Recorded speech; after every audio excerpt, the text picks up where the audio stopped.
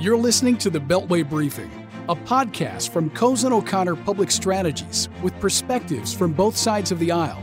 Now, for political insight and strategy, let's get started with your hosts, Howard Schweitzer and Mark Alderman. Mark, it's Sunday night, a rare Sunday night Beltway Briefing recording. A rare Sunday with football, no less. With football, and a very exciting day because your Eagles went down, Mark. Washington football team, the nameless Washington football team took us down. They took you down. My Giants play tomorrow night, and who knows what happens. Good luck. But Mark, it's been a big 2 weeks, and then there were two. We're back to the beginning, back to the future. Yep. It's been a big 2 weeks. So you have a new grandchild. B. Savannah Alderman is 1 week and 1 day old. You have a daughter that's gotten married. I have a son-in-law. You have a son-in-law. Has been my son-in-law for 1 week. Yeah, one or and two we lost things Schultz. going on. And we lost Schultz. Yeah, I forgot about that along the way. I had other things to distract me. Mark, B. Savannah Alderman is the leading candidate to replace Schultz on our podcast. I have a sneaking suspicion, though, that she isn't going to be a Trumpster. Not a chance.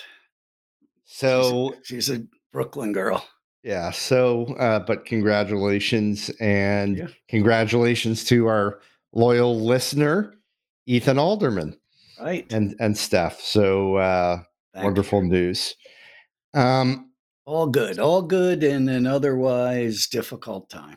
So Mark, 51 days until November 3rd. Right. And 129 days until the next president gets inaugurated. The polls are consistent. Right. Biden is up about 7.5 points, 7.5 points in the nationally, polls. Right, which we all know is an indicator, but not in fact how we elect a president. Right. It's an indicator. His polling margin nationally is about 5 points greater than the average national polling margin in presidential elections over the last 30 years.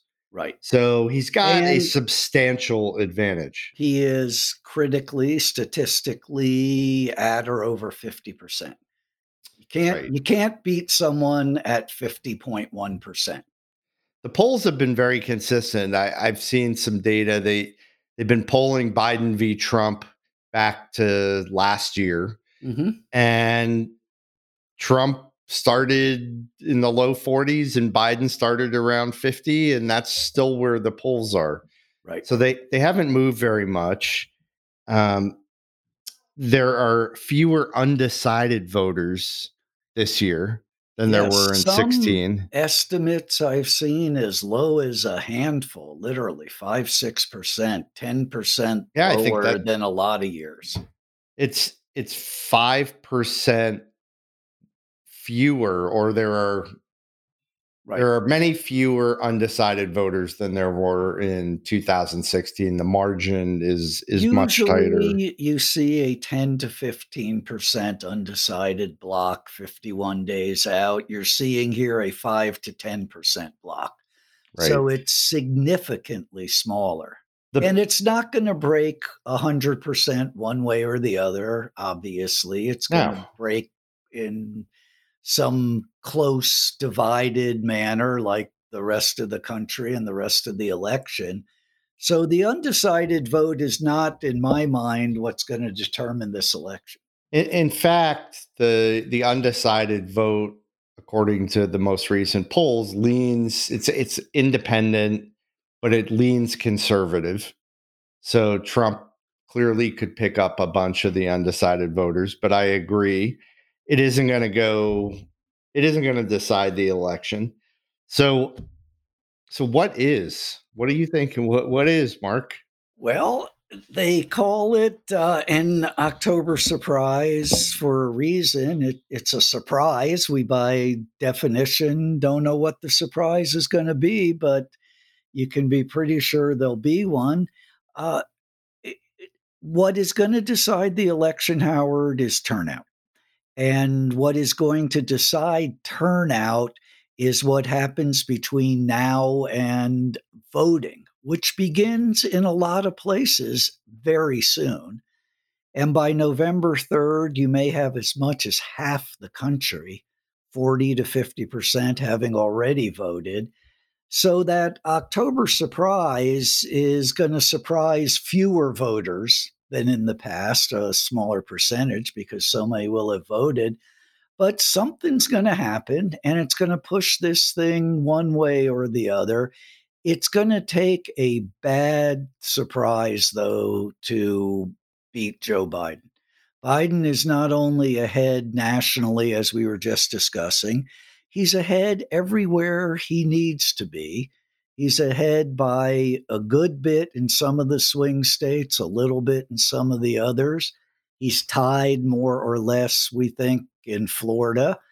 And we will see what happens on election day. I think the surprise is going to be when we actually get all the votes counted, because it isn't going to be on election day. Right. And although it's possible, I mean, different states do it differently. I was looking through the swing states, and some of them start counting well before election day, and they count them as they come in. Others don't start counting until election day. Most don't start counting until election day. Some, like Pennsylvania, start opening ballots when the polls open. So you do get a day of counting in, although no results are released anywhere until all the polls are closed. But a lot of states don't even start counting till the polls close. And I think there is a chance, a credible chance, that at midnight on November 3rd, 1 a.m. on November 4th, Donald Trump could be ahead. He may be ahead in the in-person voting, and he may declare himself the winner, but when all the votes are counted, he won't be, because he for sure is going to lose the mail-in vote by a lot. Probably. And so, but how can Biden lose this thing, Mark? What are you worried about? Everything is the simple answer. How about the debates? I was just going to say, Joe's got to get through that first debate. The debates are all about lowering expectations and then exceeding them. Right. And Trump has consistently lowered Sleepy Joe's expectations. I think it's a tactical mistake that he is beaten up so badly on Biden for being asleep and taking performance-enhancing drugs and all sorts of other nonsense. But the bar is low for Joe, and it's been set low by Trump. And Joe has to clear it in that first debate. If he has a good, strong first debate, and I think he can, and I think he will, I think he's been good out on the stump. He's out of the basement, Howard. You've been waiting all summer. He's out of the basement. Kind of, sort of. I mean, he is. He's not holding maskless rallies like the president is. But it's that first debate, a good first debate, and it's going to be hard to stop him, barring some catastrophic surprise. A bad first debate would be, that worries me. It could flip. I mean, it could flip. If Biden looks old and confused. Yeah. If he actually underperforms the low expectations, it could really hurt him. It could really hurt him. But again, the expectations are low. I think unfairly low. I do not think Joe Biden is asleep. Far from it. I mean, it's stupid. He's just. I don't understand the sleepy thing. That's just weird. It again, as a tactical matter, why would you lower expectations? Right, for the other your opponent. Right. But he's just got to get through the first one, Howard. because by the second one, a lot of people have voted and have stopped watching. And by the third one, the cake is baked. Right. So September 29, September 29, 16 days. That is going to be. Worried. I'm worried. I mean, I'm not worried about Biden's performance. I trust him. I have complete confidence in the vice president. He's thankful for that, Mark. I know. Well, when he hears this tomorrow, I'm sure we'll get a note of thanks. But look who he's debating. Anything goes with this other guy on the stage. It's unbelievable. But X of the debates and a surprise by definition. I'm repeating myself, I know, but a surprise is a surprise. I don't know what it is, so I can't address it. X of a bad debate or a bad surprise. I like our chances. I like our chances a lot. I mean, look, one thing, obviously everybody is expecting Trump to try to make it look like a vaccine is here before the election. But there's actually been some very strong effort by the FDA and by the pharmaceutical companies to put up some guardrails. Yep. Extraordinary joint pledge by the pharmaceutical companies not to bring a vaccine out before it's ready.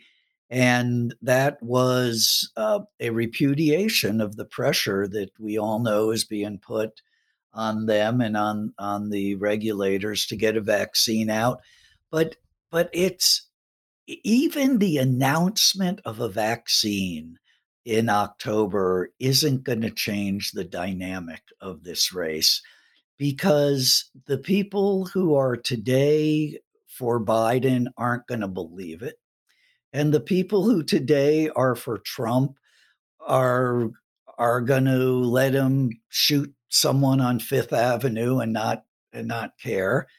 He's proven that with these Woodward revelations, which we all knew, but the confirmation in his own voice, hearing the man say aloud that he knew and he didn't tell us, and he let 2 months, month and a half go by.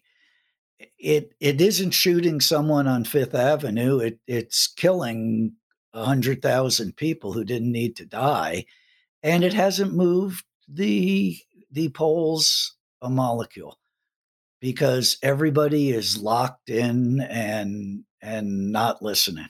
So, Mark, turnout is different, as we were alluding to earlier. It means something different this time around than it has in prior elections. It means filing for your mail-in ballot. It means you got to really want to vote. You got to got to really want to vote. You got to either get that mail-in ballot and get it back in time that it's going to get counted, or you got to find out where to go and show up with a mask and stand 6 feet back in a line. I don't think that's such a big deal, but obviously people aren't going to want to do it. I don't want to do it. I got my mail-in ballot ordered through Montgomery County, Maryland, and they have normally Montgomery County, Maryland has 280 plus polling places, physical in-person voting. This time around, they have about 40. Well, that is exactly what I'm saying. That's the big deal about in-person voting. It isn't that people are risking their lives. If they're careful, it'll be safe. It's that there are so many fewer polling places. Right. And that's pandemic related. Right. And that is a challenge. And it's going to drive in Montgomery County, Maryland, and Montgomery County, Pennsylvania, where we're waiting for our mail-in ballots. It's going to drive a lot of people to a mail-in, which is, again, why on election night itself, the in-person vote is going to look different than the ultimate vote, I think. So, Mark, I don't know if you saw, but today Trump announced a couple of executive orders on on drug pricing. I did. Professor Alderman will be teaching that in her health policy class, so she alerted me. Okay, so what do you make of that? I think it is, first of all, if they do what he says they do, I think it's a good thing that Medicare is going to now negotiate drug prices. I don't know that he can do that by executive order. It may require legislation, in fact. But again, it isn't going to change anybody's mind. And those 5 to 10% who are undecided, I don't think are paying attention to Trump's executive orders on drug pricing. You know who's loving it? Joe Biden. Yeah. Because if he wins, he inherits that. Yep. And it's always fascinating, having been through a bunch of presidential transitions on the inside. You know, Trump is a wild man and he's all over the place. And obviously, you and I both view him as not a stable non-genius, but there's stuff he's done like this that's an expansion of executive power. Every president wants a broader range of executive power. And yeah, they hate Trump and they criticize Trump, but Biden, this is good. This is actually good for Biden if he wins. I think it is largely inconsequential in the election. I think in a Biden administration, it's good policy. And if Biden can accomplish it by an affirmation of Trump's orders, good. But there's been, this is a little bit of a sidebar, but there has been, as you well know, Howard, you were candidly part of it. And I say that not pejoratively, but there has been since World War II a steady expansion of executive power. It isn't an R thing. It isn't a D thing. It has happened under all administrations. It has happened dramatically in the Trump administration, despite the howling about Obama's executive orders. And these orders today are a continuation of that. Yeah.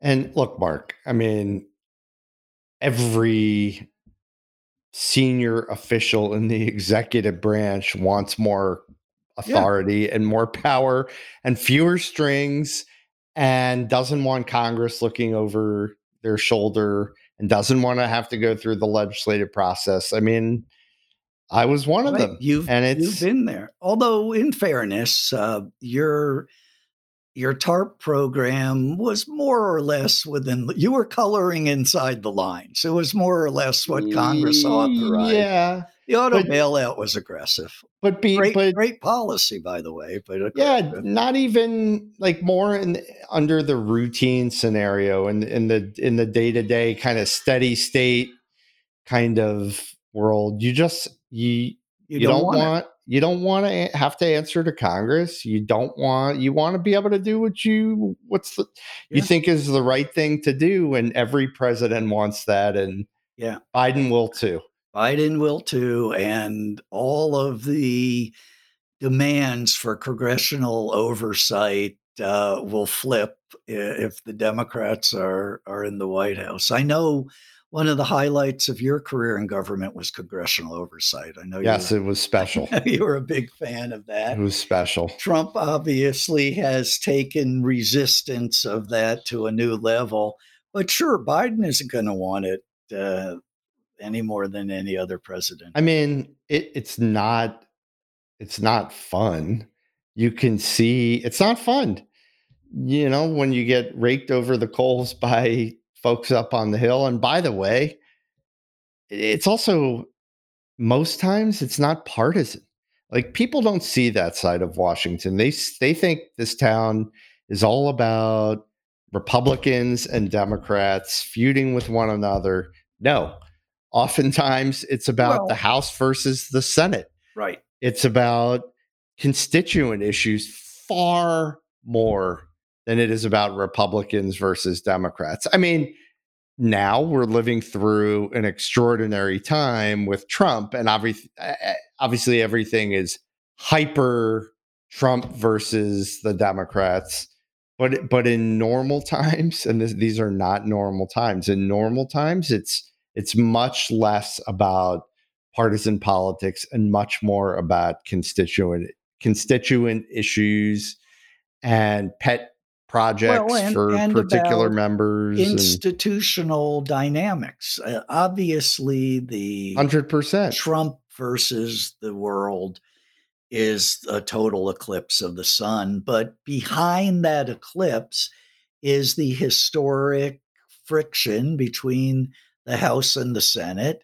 That continues. I've had many House members refer to the Senate as a graveyard, and not because of the average age of its members, but because you send something over and it goes nowhere, whether the House is Republican or Democratic. All of that institutional stuff, with a little luck, will become again the dynamic in Washington if we can get past the hyper ultra diseased partisanship of the moment. Maybe the fever breaks in a Biden administration, maybe not. Maybe not, because as we've said many times, Trump is a symptom and a cause.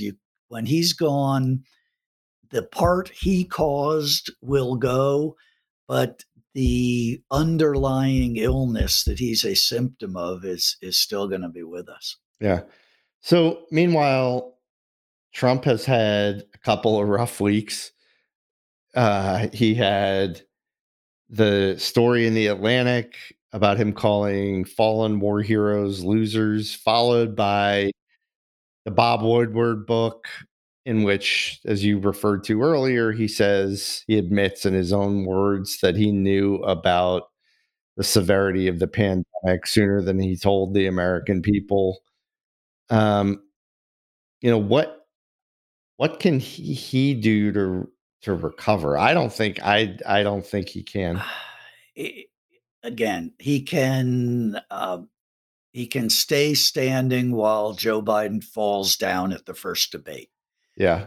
But that isn't something, unless Trump pushes him physically, that isn't something that isn't out of the realm. Cause. It's not isn't out of the realm of possibilities that they take it outside. I think the revelations about the military are in a way even more profound than the Woodward disclosures. It's my sense from talking to a lot of people who actually I don't understand. know. Sick. He is an extremely sick individual. We know that he's sick and evil, but I don't pretend to know the military. I am privileged to know many people who do. And what they tell me is that it was incremental, it was step by step, but that these revelations have tipped the balance and that Trump has lost the military. He's lost the military leadership that started happening with the misuse of the military to attack peaceful protesters. But I think these revelations have now lost the rank and file. And that is hugely consequential. I don't know because nothing sticks to the guy. Yeah, I know. And I don't, it's the shooting someone in the middle of Fifth Avenue. I mean, I don't know, Mark. Like, a lot of people that you and I know, and you have to admit you do know some Trump voters who they're willing to vote for him for their own reasons, and they know he's a bad guy and they don't care. Absolutely. Right. And so I don't know. I don't know that I mean, obviously it doesn't cost him the total military vote, but no. I'm talking about the balance. I'm not talking about it isn't going to help him. That's not going to attract military voters, that's for sure. Yeah, it remains to me and many of us a mystery why it is that otherwise responsible, rational, moral Americans stand by this man, revelation after revelation after revelation. But I am coming to understand that it's not him that they are standing by. Because He's a channel for frustration. It's not business as usual. Right. It is burn it down. If you are mad enough or alienated enough, and many of these Americans with justification are mad enough and are alienated enough by Washington and by the media and by Wall Street and by science, then he's the match. He's the match, and you don't much care whether the match is a good or bad man. Mark, I'm convinced that Hillary would have won 4 years ago had she not made her deplorables comment. Didn't help. She called 50% of the people that voted for Trump racist, xenophobic, etc. Yeah. And it's not true. And I don't support the man. Nope. I work for George W. Bush, and I don't support the man. And lots of people that I know that are similarly situated are in the same place. But it was a deplorable comment about the deplorables. It was a damaging comment. Forget for a moment true or false. It really hurt her. I think it did. I think it really hurt her. And I think people. Why do people stick with him? Because they're hurting. Because they're disadvantaged, because they feel like the deck is stacked against them, and working hard to pull up other people while these folks in rural America that are hurting, or in factory towns, and that they feel left behind. No, I get it. And I agree. But I guess what I'm saying is, for a while, I didn't get how they could think he would help them. I no longer think that they think he's going to help them. They just don't think the other person is. Right. They just want him to burn it down, and they know the other guy isn't going to help them. But now we come full circle. It's real interesting when you rip the crosstabs and the rest on those polls. Joe Biden is doing better with those voters than Hillary Clinton did for a reason. He's bizarrely not doing as well with Latina voters. Right, Trump's doing better. Which is, I think, one size does not fit all. Cuban Americans in Florida don't. You can't paint with a broad brush. Yeah. It's like... Yeah. But I want to just say, coming full circle, the only way I think in which we actually know what happens on election night or the next morning is if Biden wins Florida. If the in-person vote in Florida on election day is Biden ahead of Trump, then we aren't going to have to wait a month to find out the answer. Because without Florida, there is no credible path. Never say never. It's like your team is never mathematically eliminated when you know they're not going to win. Anyway, he is not going to win if he loses Florida. And we may know that we may know that sooner. Yeah. Well, to be continued. 51 days. And we will be back next week. Good. Thanks for listening. Great. Thank you for listening to the Beltway Briefing. If you liked our show, subscribe on iTunes or Spotify. And while you're at it, drop us a rating.